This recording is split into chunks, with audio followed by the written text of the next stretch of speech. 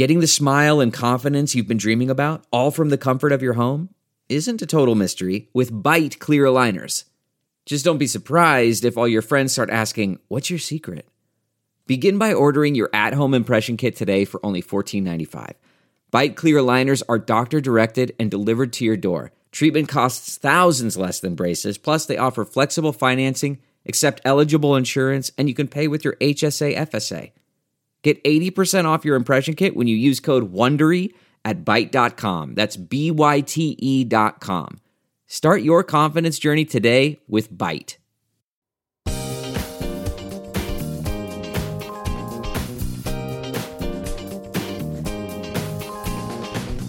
It's Tuesday, February 28th, and welcome to another edition of the Ben Joravsky Show, brought to you in part by SEIU Healthcare Illinois, Indiana, the Chicago Federation of Labor, the Chicago Teachers Union, and Chicago Reader. ChicagoReader.com for everything there is to know in the city of Chicago, where to go, what to do, what to eat, what to drink, and so much more. Columns from Ben Joravsky and so many other great Chicago Reader writers. Say that 10 times fast. Reader writers. You want to help yourself? You want to help Ben Joravsky? It's the easiest doing one thing. Just head on over to ChicagoReader.com/Joravsky. So much cool stuff there. That's JORAV as in victory, SKY. Hello again, everybody. Ben Joravsky here. We're calling this Lefty Split Tuesday, and here's why. It's Election Day. That's not why I'm calling it Lefty Split Tuesday, but it is Election Day. I voted. I walked past the house of my distinguished guest, Sam Holloway, who was waiting on deck to discuss all the issues of the day. I waved at his house as I walked by, but the house didn't wave back. Anyway, Lefty Split Tuesday. Why do I call it that? Because one of the first things I saw this morning when I opened up my beloved Bright One, home delivered as always to Chicago Sun-Times, was a column by Lynn Sweet, who is generally their Washington correspondent, their columnist that covers the Capitol and Congress and the White House, etc. But she's back in town. It's her hometown, so she's back in town for Election Day, and she was hanging out on Sunday with Chuy Garcia and Jan Schakowsky, Congresswoman Jan Schakowsky, and she was opining that if the left loses today, and it sure looks like Paul Vallas will be triumphant, at least he'll get to the runoff. I don't think he'll get more than 50% of the vote, but it's pretty obvious that white Chicago is coalescing around Paul Vallas. They love him. It's been pretty obvious for like the last 2 weeks. But if the left does not prevail, and if somehow or other Brandon Johnson or Chuy Garcia does not make the runoff, then it's their fault, the left's fault.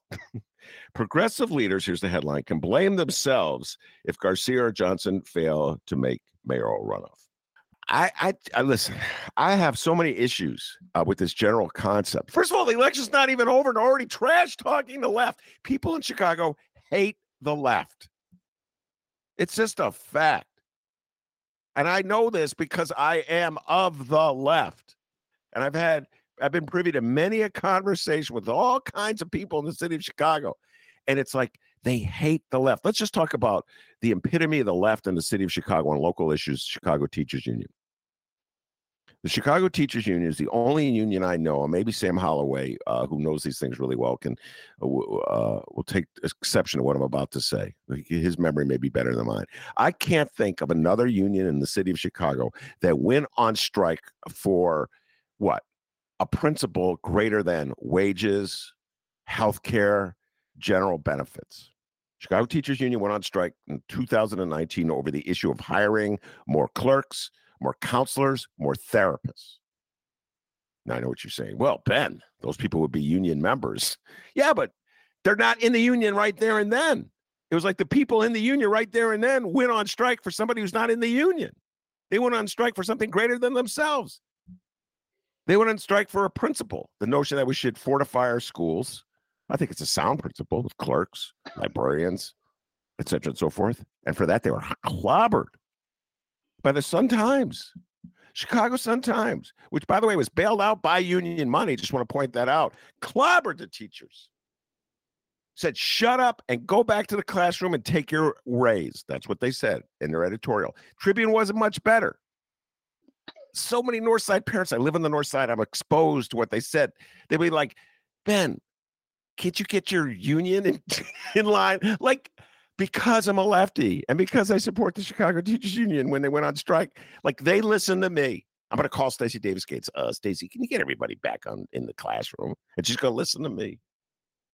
But this is just like just general hostility to the left. And I believe, see if Sam agrees with me, I believe that part of this hostility is that when the left really takes a stand, they expose the inequities of our system that we mostly put up with and pretend don't exist.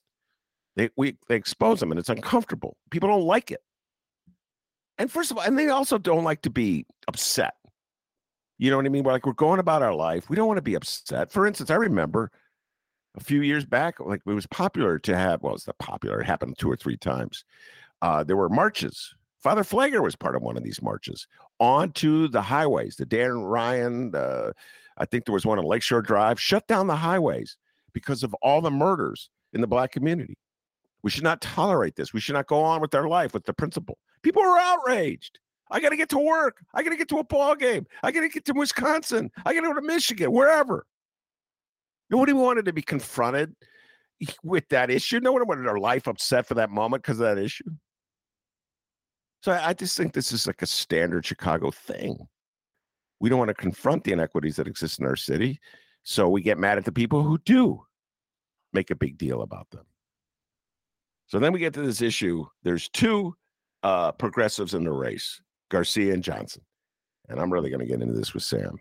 This gets into the definition of progressive.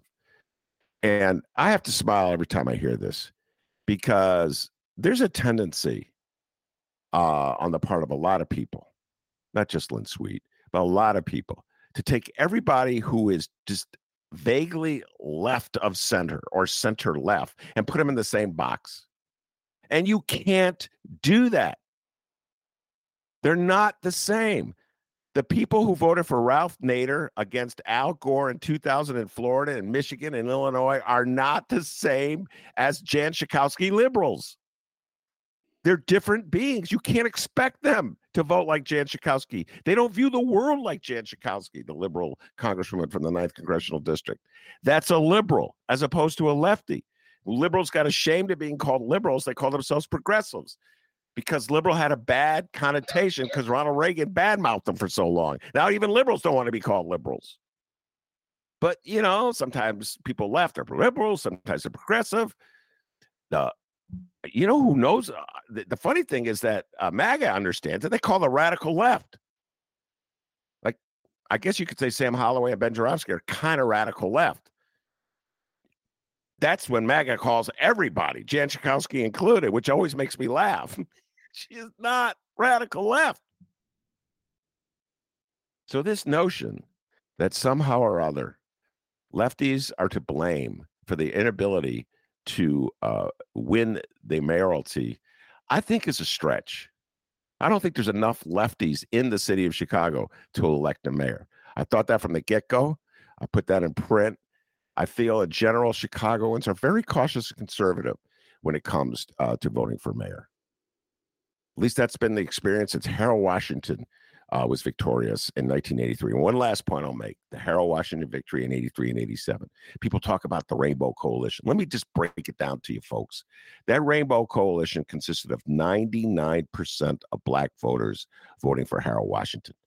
If it wasn't for unity, rock solid unity in the Black community with Harold Washington, he would not have been elected mayor because he only got 20% of the white vote, tops. White people think like they did something great when they elected Harold Washington. I lived through that election in 83. 80% of the white people voted against Harold Washington. Greatest mayor city Chicago ever had. They voted against him. And they voted against him in 87. And they would probably still be voting against him if he was on the ticket today. So I think we have to just get rid of this notion that there was some kind of rainbow coalition that resulted in Harold Washington. That was Black political power flexed. And as a result, city of Chicago, the powers that be, pretty much moved all the Black people out of Chicago. So it won't happen again. All right, enough of that rant. I'm going to bring on Sam Holloway, my dear friend, my neighbor, and one of the great political thinkers in Chicago. Welcome back, Sam. Thank you, Ben. It's good to be here. All right, I had to get that off. I said, Sam. All right. Every time Sam comes on the show, I say this. Sam is an employee of the city of Chicago. He's a firefighter. City of Chicago. His First Amendment protected rights to speak his mind on the Ben Joravsky Show. Do not fire him for speaking his mind, okay? I'll bring Ron DeSantis in to talk about free expression on Sam's back. Oh, Wouldn't that be Jesus. hilarious? That's a good point. That actually, you very humorously raised a point, and I'm sure we'll get to it. Well, but before we do, I'd like to. I promised you I would do this, so I'm going to start with this. Go. Anyone who's taken even an entry-level psychology course, or even something even more basic than that, has probably heard this phrase at one point. It's object permanence. You're familiar with that, right, Ben? No, explain it to our listeners. Okay. The very, very basic explanation. It's a phrase that refers to a developmental stage, basically to the early and late, middle infant, early toddler. I'm going to say middle infant stages. I don't know the range, but it's your very, very young children reach a point where they realize that an object or something, a person, whatever, does not cease to exist when they can no longer see it. Do you know what I mean? It's the source of the game peekaboo. Peekaboo is fun for babies. It's not so much fun for you and me. Okay, well, it depends on what kind of peekaboo we're talking about, but let's not get into that. But the kind that babies play is fun for them because they're developing object permanence. Now, so everyone's familiar with that concept, if not the term, right? Gotcha. Is it the point where you understand things do not cease to exist because you can no longer see them? Now, I want to float something in front of you now. Let's call it moral object permanence. The idea that and I think I don't know if Malcolm X actually said this, but definitely Denzel Washington as Malcolm X said something like this. Right is right and wrong is wrong, no matter who says or does it. Do you know what I mean? Yeah. So if something is wrong today, it does not stop being wrong because we want to not think about it anymore. Now, there's such a thing as revising what we know, but if all the facts are in, assuming the facts that we have available do not change, if something is wrong today, 10 years from now, it will still be wrong. You know what I mean? Mm-hmm. Okay. I want to put that out there. Okay.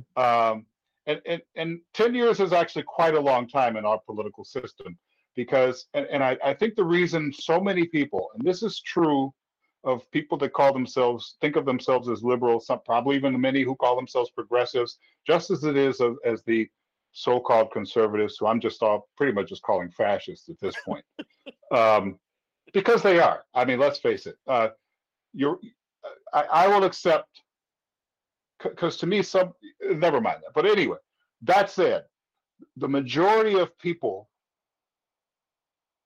at least in a political sense, have a severe lack or severe deficit of moral object permanence. Now, we can get into the reasons for that. Quite frankly, just to make it very quick, I think this is a land of make-believe in a moral sense. It just from the beginning, the founding of the country, it was. I mean, you have people talking about, you have slaveholders. I mean, genocidal slaveholders, rapists, land speculators talking about freedom. That's make-believe. You know what I mean? Freedom for whom? So when you have that foundation of moral make-believe,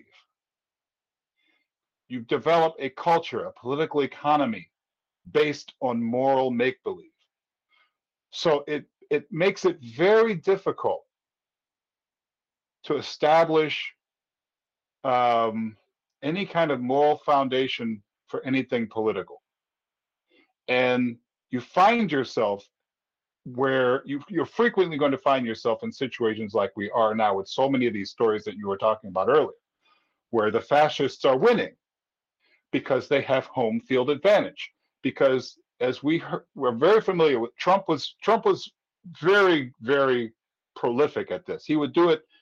He only had 280 characters in a tweet, but he would contradict himself several times within a tweet.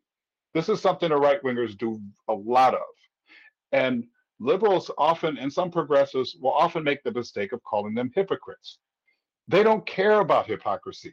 They don't care about anything but power, gaining power, holding power.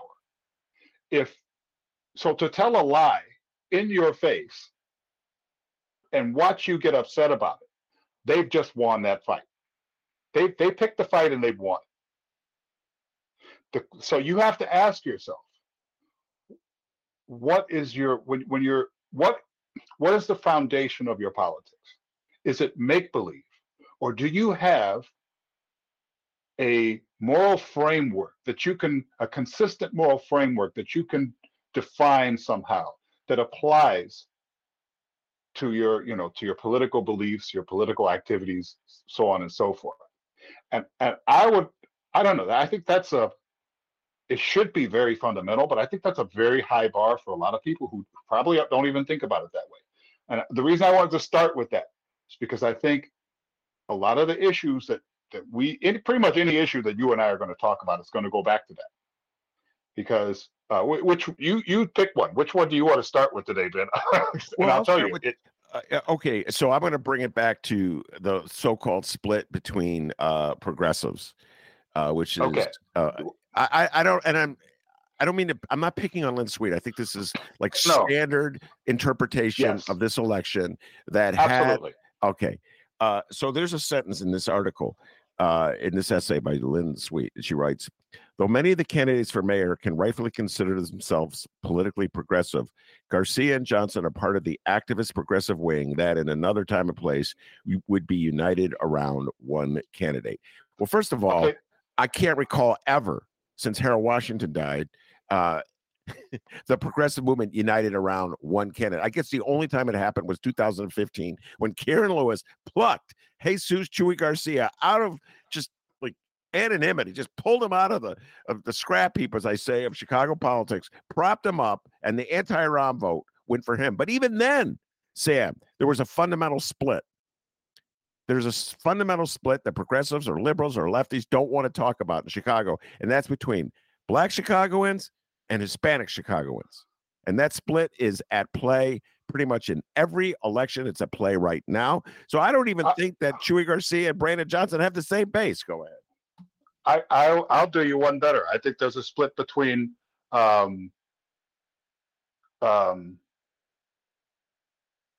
bougie Black people, like higher income professional Black people, and the sort of activist, left-leaning Black people who, and I know some of the latter group, and have known some of the former group, and I don't think those who bother to vote, I don't think they're necessarily going to be voting for the same candidates. So I think it's less a racial thing or ethnic thing, though that does factor into it, I'm sure. I think it's more, and this is where what you were mentioning earlier comes in. I think it's more as how do people orient themselves political. I want to go with identity because I think people get so confused by labels now. But I think how are people oriented politically? And if you are a true American, a true foundational American, and your priority is individual rights and the protection of property, and those two things go together, then you can call yourself a liberal or progressive or whatever, but you're not going to vote for somebody who you perceive as threatening that. Call them a progressive, a liberal, socialist, or whatever. Which is why it's very interesting. It seems like every single candidate, including Brandon Johnson, at least has to throw a bone to the security vote. This notion that crime is out of control in some way that it hasn't been before, and that we need to be tough. Whereas Paul Vallis goes almost like full fascist. And no one is going to out Willie Wilson, the one who said that we should be hunting people like rabbits. Let the police hunt them like rabbits in the street. But the Paul Vallis basically has the same message, but he does it in a more sober, composed, dignified way. and I think that's the role he's playing in this election. The dignified, cultured, competent fascist. Whereas Willie Wilson is just basically off the chain, because he's going to say whatever he feels, and in a sort of sick kind of way, you can almost admire him for that. But I think that's where Vallis's advantage is. People have been made after a couple of years of pandemic and incessant propaganda in the corporate media, not helped at all by the Lightfoot administration. So there's this level of insecurity out there. Part of it's imagined, part of it's real. The problems that the city is facing are the same, not that much different from what they always are. But whenever there's that level of insecurity or whatever, it's always going to be characterized in a way that does not threaten the power structures that create the insecurity, that are largely responsible for it. Am I making any sense here? You are making it. You keep taking it to the abstract. I keep coming down to the very particulars. But yes, what you're saying is making sense. But when you talked about the divisions in the Black community, it further made sense. Those divisions are on full display in this election. To think that yes. Lori Lightfoot's voters are the same as Brandon Johnson's voters, there's just an absurdity there. And some of them may be neighbors, but that's about as close as it gets. Yes, I'm neighbors too, as are you. We're neighbors right now. I'm sure there's a lot of Vallis voters on our block. Oh yes, there are. Yes, there are. And so I'm neighbors with a lot of people whose opinions I don't share. So, and let's be honest about one thing, Ben. In this city, and in this political system writ large, across the country, almost anywhere. But let's just focus on this city. Getting back to the issue of how we define the left. When's the last time you've seen a socialist actually have a chance of winning a citywide office or even a ward? An actual socialist. I'm not talking about a democratic socialist, because to me those are what you were. I think those are the people that I classify as so-called progressives.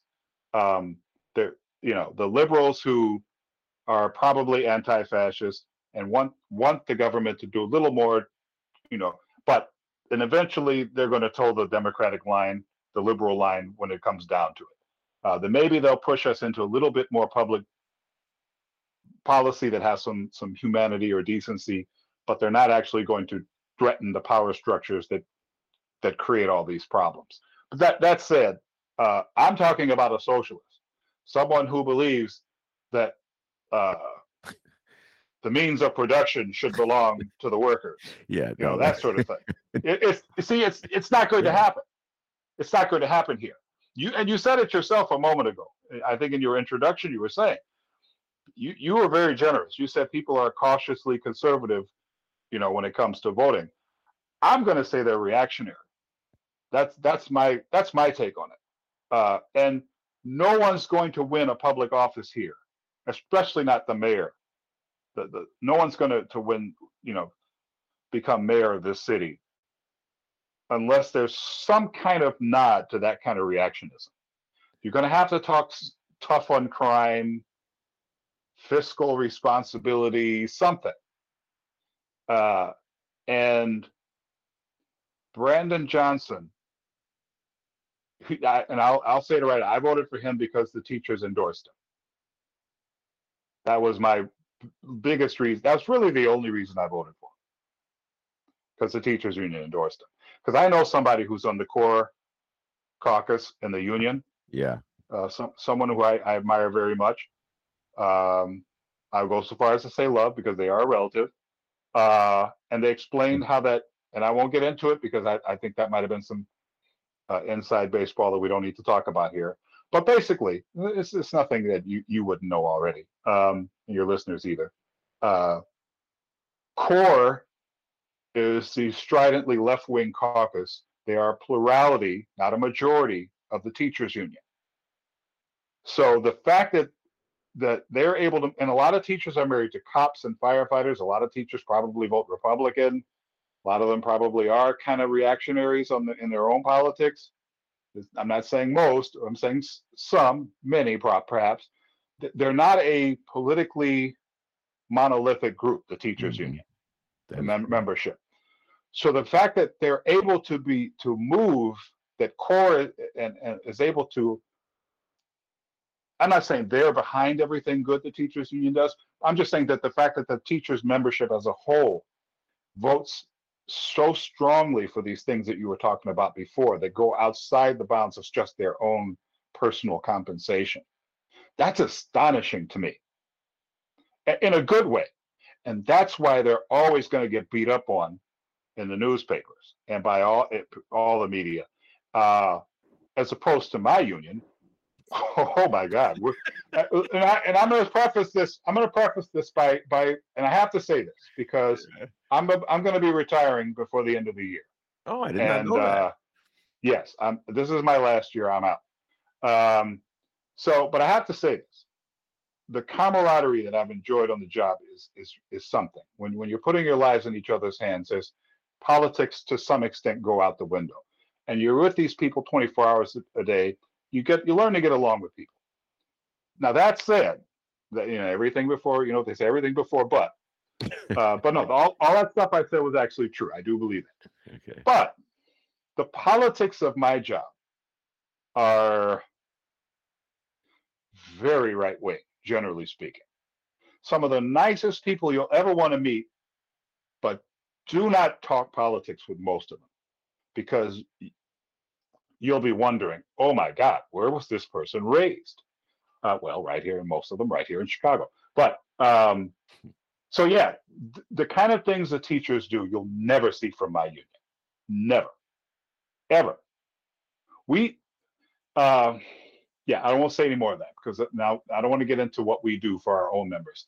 Generally speaking, I have no complaints. But our shortcomings, as far as taking care of our own, are, in my opinion, rooted in that lack of connection to larger labor issues and struggles. When you put yourself in a silo, no matter how well fortified and built your silo is, you're still isolating yourself. And the teachers don't necessarily do that. They look out for themselves, but they're actually looking out for the families, of for their students, for the students' families, and in a sort of a sometimes somewhat abstract sense, the labor movement in general. Firefighters look out for firefighters. Yeah, and that's not a bad thing. That's what you want. When you improve everyone's condition, when you work to improve, when something of what you're doing improves everyone's condition, that protects your gains as well. Well, okay, so I'll get to another point that from the essay today by Lynn Sweet, which I'd love to get your response to, because this is a very prevalent point that she made, and she's not alone in announcing this. And if believing this, and if Sam, Brandon Johnson prevails and makes the runoff against Paul Vallis, this point will be hammered home time and time again. So are you ready, Sam? Oh, okay. There you are. You disappeared from the screen. I just want to make sure you could hear me. So this is from, I'm quoting from the column. Johnson got a break because none of his mayoral rivals these past months made much of an issue over whether he had a conflict of interest. Consider, he's been a paid staffer for the CTU while serving on the Cook County Board. His campaign was heavily bankrolled by the CTU. How is that going to work if he were mayor negotiating a contract with CTU? End of quote. And this will be the refrain that if Brandon Johnson emerges from the first round to make the runoff, you will hear this and read this all the time, and it will be used to justify liberal, in quote, liberal voters who may be uncomfortable with some of Paul Vallis's transphobic or anti-gay allies, abortion rights allies. They may be a little uncomfortable with that, but ultimately they'll say, well, I don't know how Brandon Johnson could be mayor and then have to negotiate with the teachers union. So I'm going to vote for Paul Vallis. What's your thoughts about the what Linsweek calls the conflict of interest that Brandon Johnson has? It's bullshit. That they're this is they're. I don't even want to call it working the refs because that's assuming the refs are the voters. I don't know. I'd have to come up with another analogy, but they're definitely sandbagging. It's more giving the voters an excuse to do exactly what you're saying. Because they don't want to vote for Brandon Johnson. They won't want Brandon Johnson. They want what Paul Vallis is offering. They may not like some of what comes with it, but they'll take it. Because again, it goes back to what is the basis, what is the moral foundation of your politics? And to me, I draw a distinction between morality and etiquette, and I think this is a common. These two things get conflated with a lot of liberals. A lot of them, oftentimes don't know the difference. They don't seem to know the difference between etiquette and morality. And this gets into, like Marxist material analysis, which, a lot of which is over my head, I'll admit. But just basically, I grew up as someone who was raised as a fundamentalist Christian. That sort of resonates with me because, it's the difference between Jesus Christ and the Pharisees. And Jesus Christ took the Pharisees to task for, claiming to adhere to the letter of the law and being sticklers for all this stuff, but how were they treating the people? And Jesus was despised by the Jewish religious leaders of his day, and he was definitely a threat to the Roman political establishment and everyone who went along with that. Not because he was doing bad things, not because he posed a strategic or military threat, but because he was doing good things. And these people were in charge of a system which was exploitative, or systems which were exploitative, oppressive. And someone coming along and preaching to common people, look, we don't have to live like this. We can do better. Mm-hmm. That's dangerous. And people don't want to hear that. But I'm focusing on the religious leaders because those were the people who were responsible for the upkeep of public piety. And to me, this gets back to what you're talking about. And I know I go around a bit, but by trying to sling dirt on Brandon Johnson, before we even get to the runoff, yeah. That means they understand that he might make it through. And they have to give people an excuse to not vote for him. Not because they actually think that any of this stuff they're saying is a problem, but because they really don't want him and they can't say why they want him. You said it yourself. The liberals might be uncomfortable with some of Paul Vallis's associations, but they'd rather have what he's offering. And what troubles me, what bothers me about this is that those associations are what he's bringing. You can't separate those two. Being transphobic is not an etiquette problem. When you have friends who are trans, who are basically, in some cases, fighting for their lives out here, that's not an etiquette problem. That is a life and death issue. And if you're concerned over your property values and the perception of Chicago as a high crime city, which is largely manufactured by the cops and the media, if that's more important to you than people being treated as human beings, people being treated with decency, because we have the resources to do that. Whenever I hear someone say, "Oh, the city's broke," I call bullshit because it isn't. You just have to ask, where's the money going? Who are we getting it from? And where is it going? Yeah. How's the money flowing? The resources are there, but where are they coming from and where are they going? What do we choose to do? These are policy issues, some of which go beyond the scope of City Hall and the City Council. But it's all the same principle. And some people want order. They want peace without justice. And to me, that's, if you want to sum this up, Paul Vallis is the peace without justice candidate. He is the order without justice candidate. And that's what people want. That's why they buy into the crime, the propaganda, crime reporting. That's why they really almost reflexively go after the teachers union, because for whatever mistakes they might be making, the teachers union generally, organizes for some kind of justice, not just for their own membership, but for the families, the less advantaged families who are, send their kids to Chicago public schools. So Brandon Johnson, I admit I don't know as much about him, but that teachers union endorsement for me, I'm not a big. Go ahead. Sorry. So I'll play devil's advocate with you. I'll pretend I'm a Sun-Times columnist. So, as a property owner, as a taxpayer, Sam Holloway, you're not upset, you're not disturbed by the prospect of Brandon Johnson, CTU member, negotiating with the CTU on a teacher's contract. You're not afraid that he'll give them he'll double their salaries or give them some incredible benefit, just roll over and negotiations, not play tough like Rahm Emanuel, and your property taxes will soar to the point where you can barely afford your house. You're not afraid of that? That's what's implied in the sentence. Absolutely not. Absolutely not. And I know and I'll tell you this.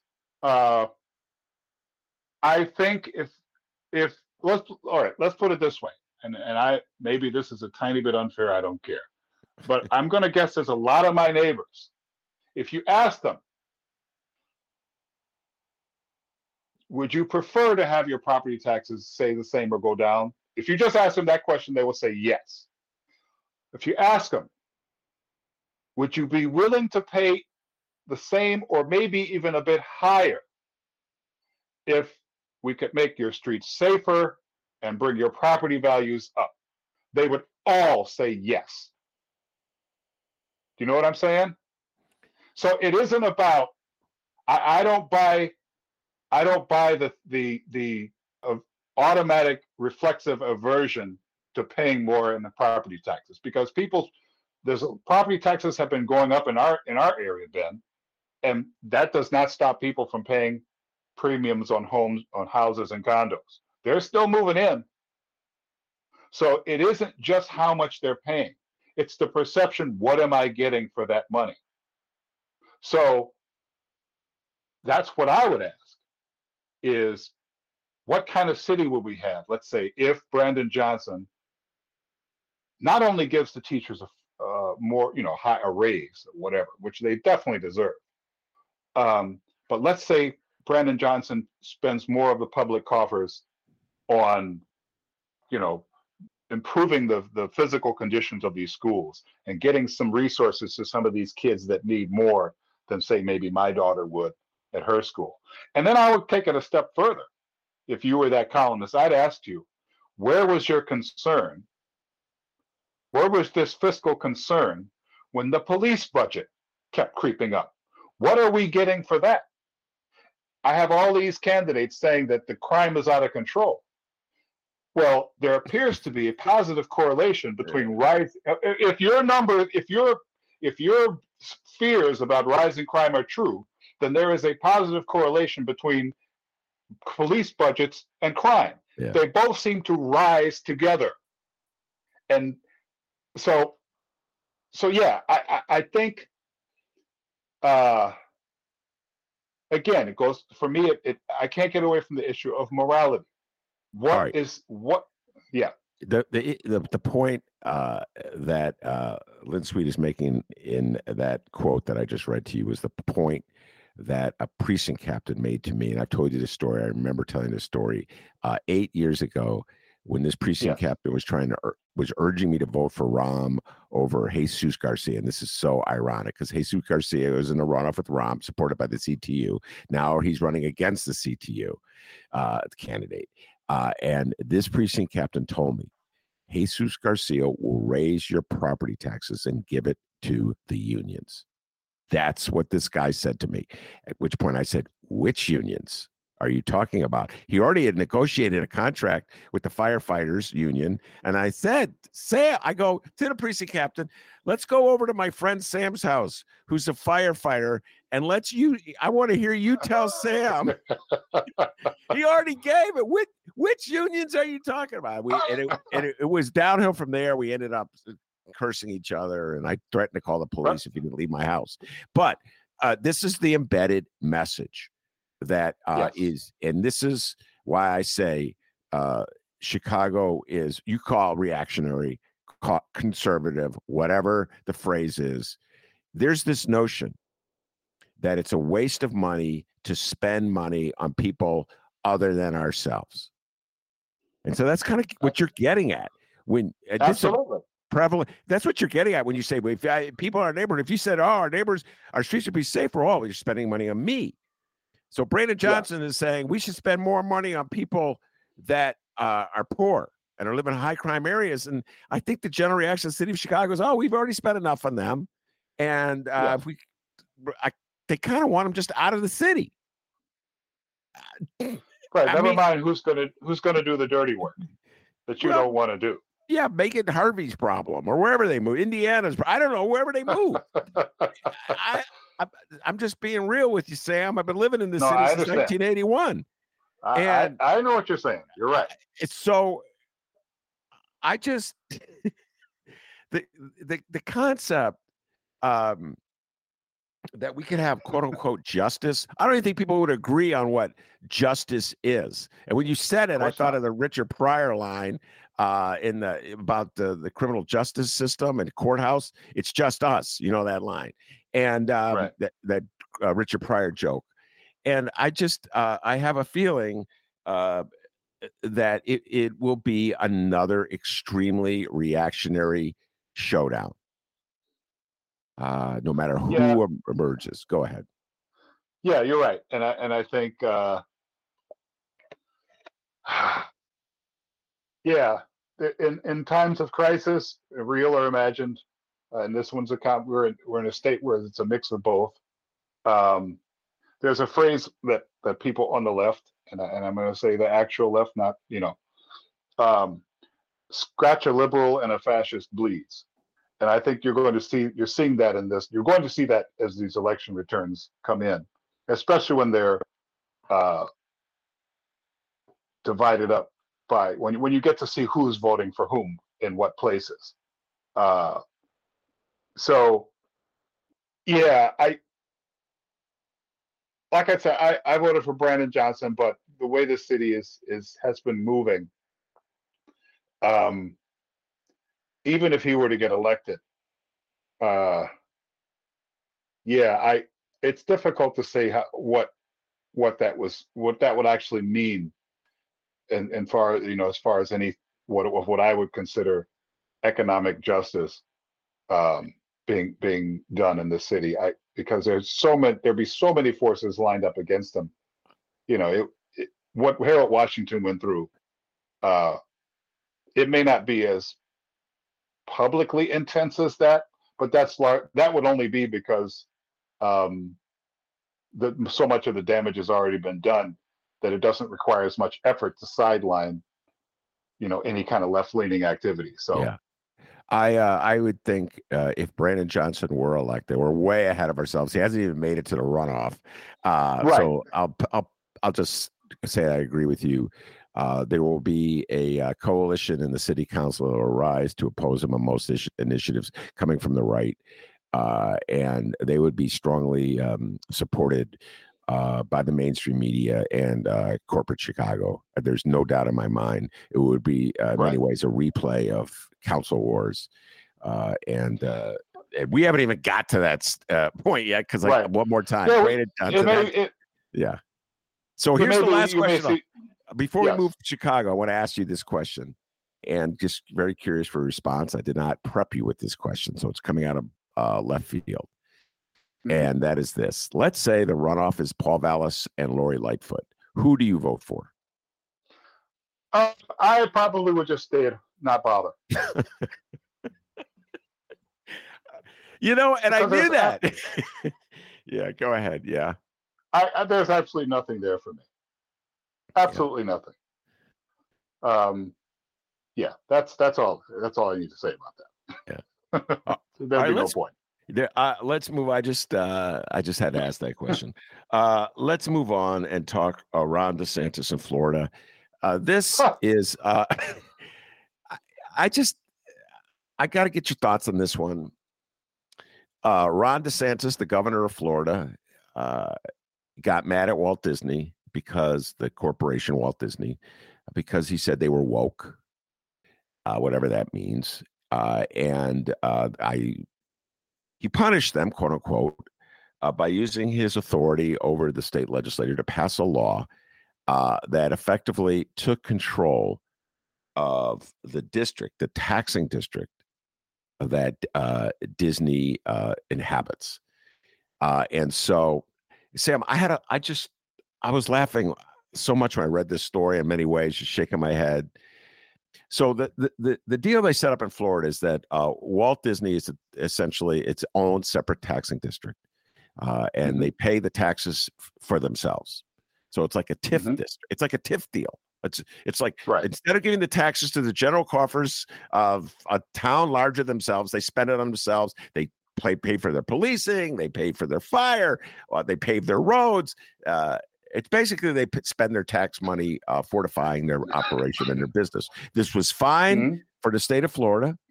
I'm sure there was all kinds of justifications that Disney brought people in from out of state. So it was like a public investment in the state of Florida. I'm sure that was a justification. But when Disney took a stand against transphobic rhetoric, I think it was that got them to take more like they were dragged to their feet.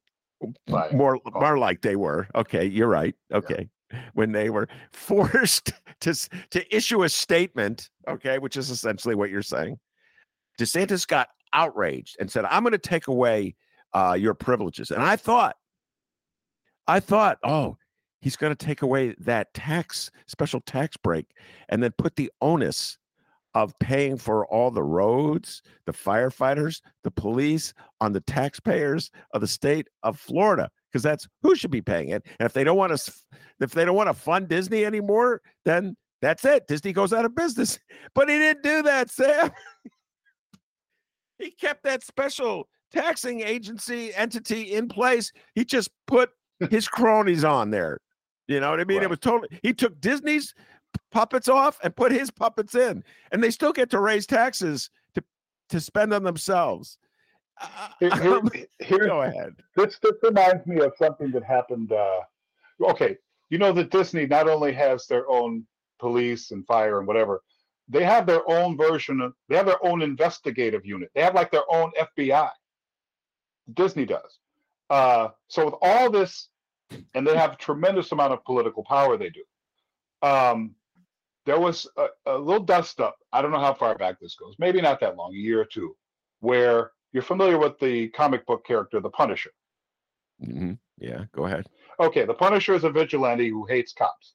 Yeah. Well, there was a point where that's a very short-handed description, but there was some point, because he's a bloodthirsty vigilante, fascist and police, did I repeat myself there, took the Punisher symbol as their own. Now, this is a Disney property and Disney intellectual property. Now, this is the same corporation that refused to let a father bury his deceased 8-year-old son in some cartoon character coffin because it was a copyright violation or something. But they never went after anybody for merchandising and marketing this Punisher symbol because those were fascists. So they basically let the fascists have their way. because I'm guessing because it was politically expedient to do so. I don't know. But I guess what I'm getting at is, if I were to bet, if this was an actual fight, an existential battle, political battle, I would definitely put my money on Disney against Ron DeSantis. Which makes me think that what you were pointing out is probably absolutely true. Ron DeSantis is posturing. It's 95% posturing. And Disney's not fighting him because materially Disney's losing nothing. The problem with that is, and this gets back to morality, and I don't expect a corporation to have any morality, but that said, if you give DeSantis a public victory like that, even if it's materially meaningless, that is a bad thing. You do not let fascists win. You do not give fascists air. You don't give them moral victories. You don't give them symbolic victories. You crush them. And so I'm not just giving side eye to Disney here. I'm also going to go with the White House because, quite frankly, I don't have a dog in the Disney fight necessarily. It's just that this was being done for the wrong reasons. It was not for the public good. DeSantis is, as a matter of fact, it was quite the opposite. And so Disney doesn't really lose anything materially, if what you're saying is correct, and it sounds reasonable to me. Mm-hmm. But DeSantis scores a victory, and it doesn't matter if all the liberals say, "Oh, it's hypocritical. It doesn't change anything." It's a win. It's a public win. He's not paying a political price. In the end, that's what it's all about. Yeah. He's not paying a political price for demonizing and endangering trans people and queer people. That's what it all boils down to.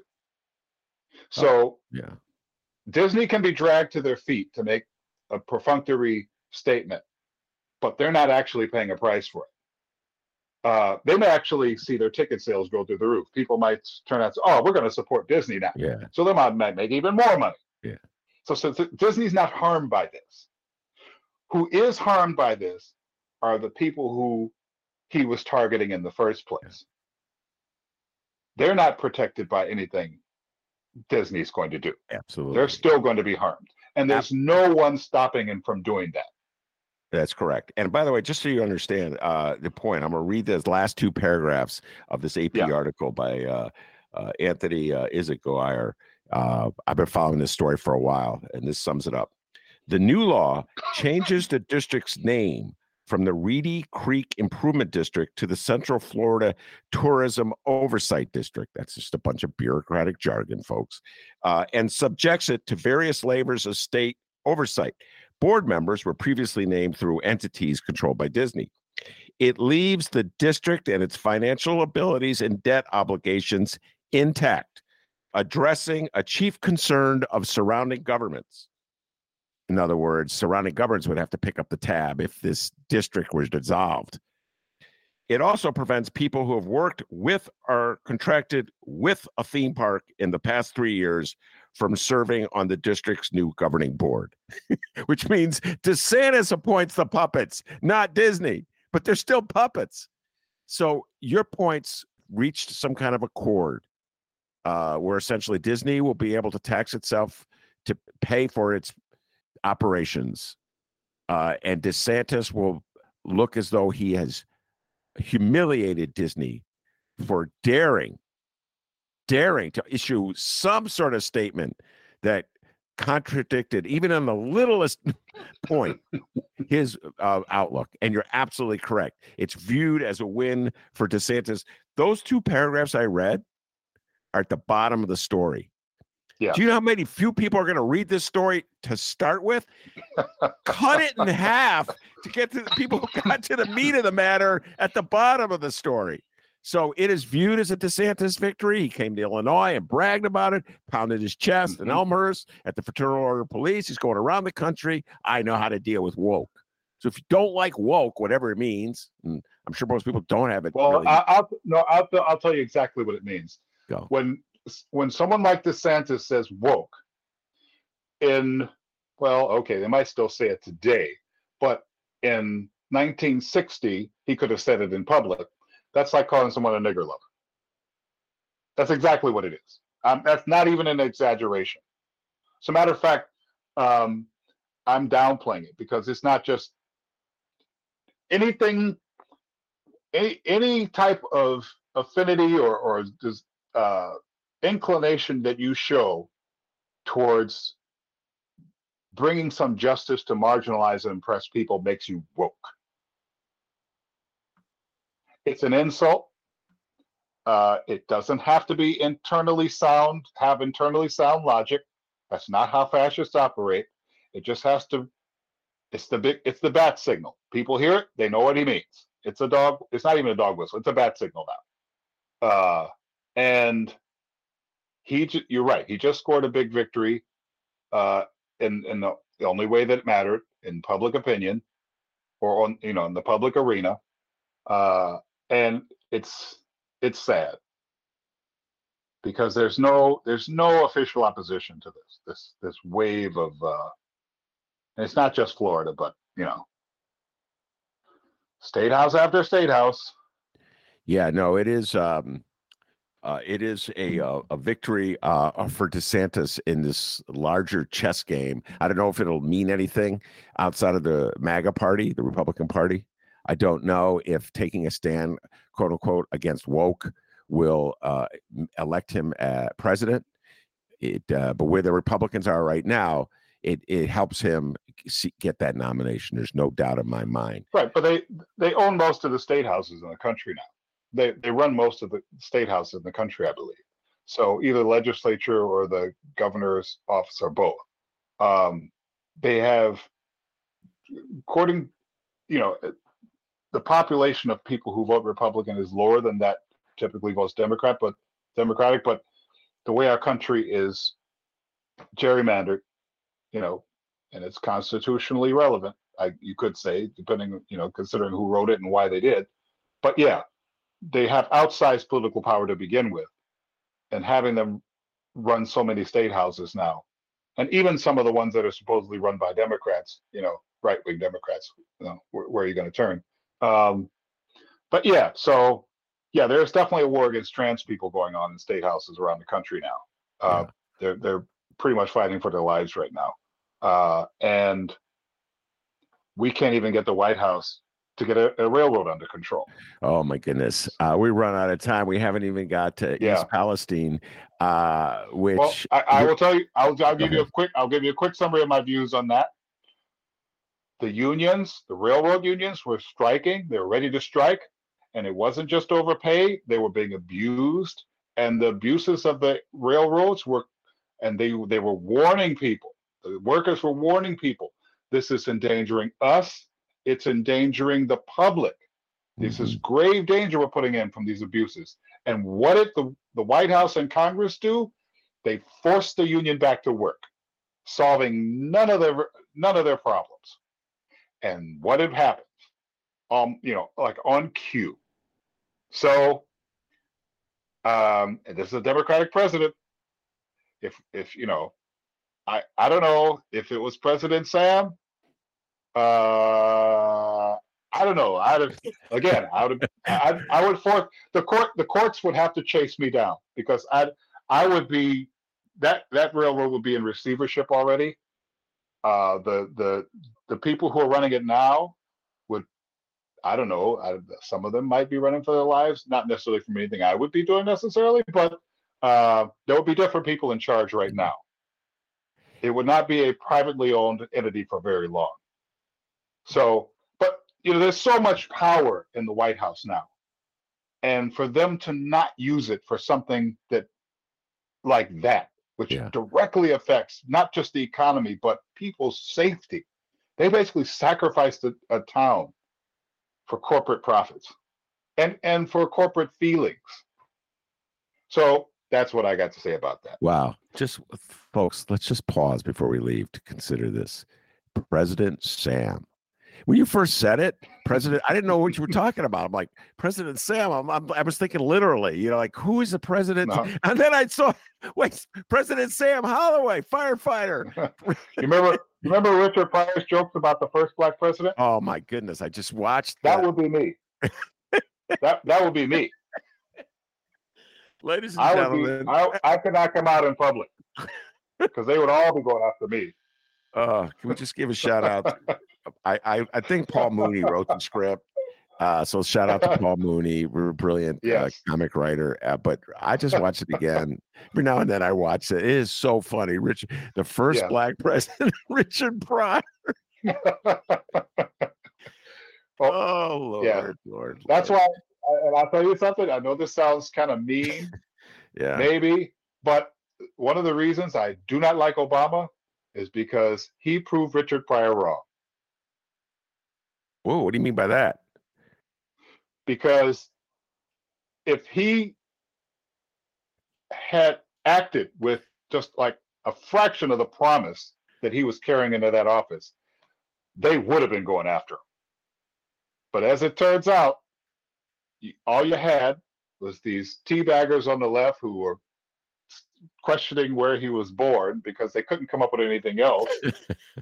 Yeah. And then you had him, who is self-described to the right of Reagan on many of his policies. Oh yeah. And I admired Ronald. I'm like, oh my God. Yeah. No, I hear you, and I need to remind everybody. We haven't talked about this on this show because it's so far from the deed. But I'm pretty sure Sam Holloway, a resident of the city of Chicago, born and raised in the city of Chicago, proud graduate of Kenwood High School, Chicago firefighter, and had never voted for Barack Obama.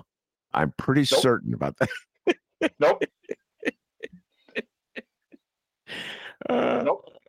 See, folks, you don't understand lefties, man. You don't know them. You don't know any in your life. You never talked to any. It's Sam.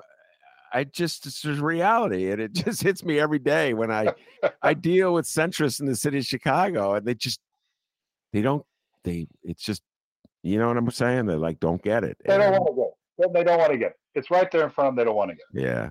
And this is the land of make-believe. You don't have to get it to get by. You can keep on pretending. The land of make-believe. All right, Sam, we've run out of time. Bring you on. Thanks, we'll bring you back in the middle of the runoff to see. That ought to be fun. That ought to be. So if it's Lori Lightfoot, unless if it's Lori Lightfoot and Ballas, don't bother. Well, no, bring you on. Maybe Lori changed your mind. Maybe Ballas changed. No. Yeah. Oh my Lord. All right. Very good. Thank you very much. Take care. Thank you, Ben. Thank you, Chris. Take care, gentlemen. All right, very good. That's Sam Holloway, and I also want to thank Chris, doing an outstanding job as always. Give yourself a raise, take it out of petty cash. Peace and love, everybody. And remember, you can catch previous Ben Joravsky shows, Benny J bonus interviews, and so much more at chicagoreader.com.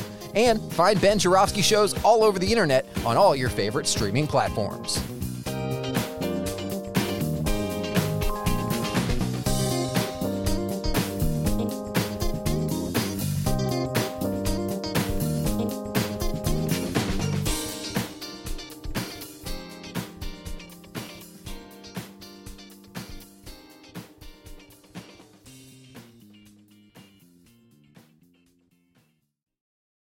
Look around.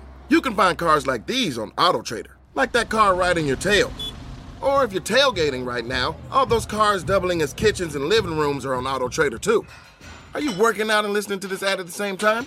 Well, multitasking pro, cars like the ones in the gym parking lot are for sale on AutoTrader. New cars, used cars, electric cars, maybe even flying cars.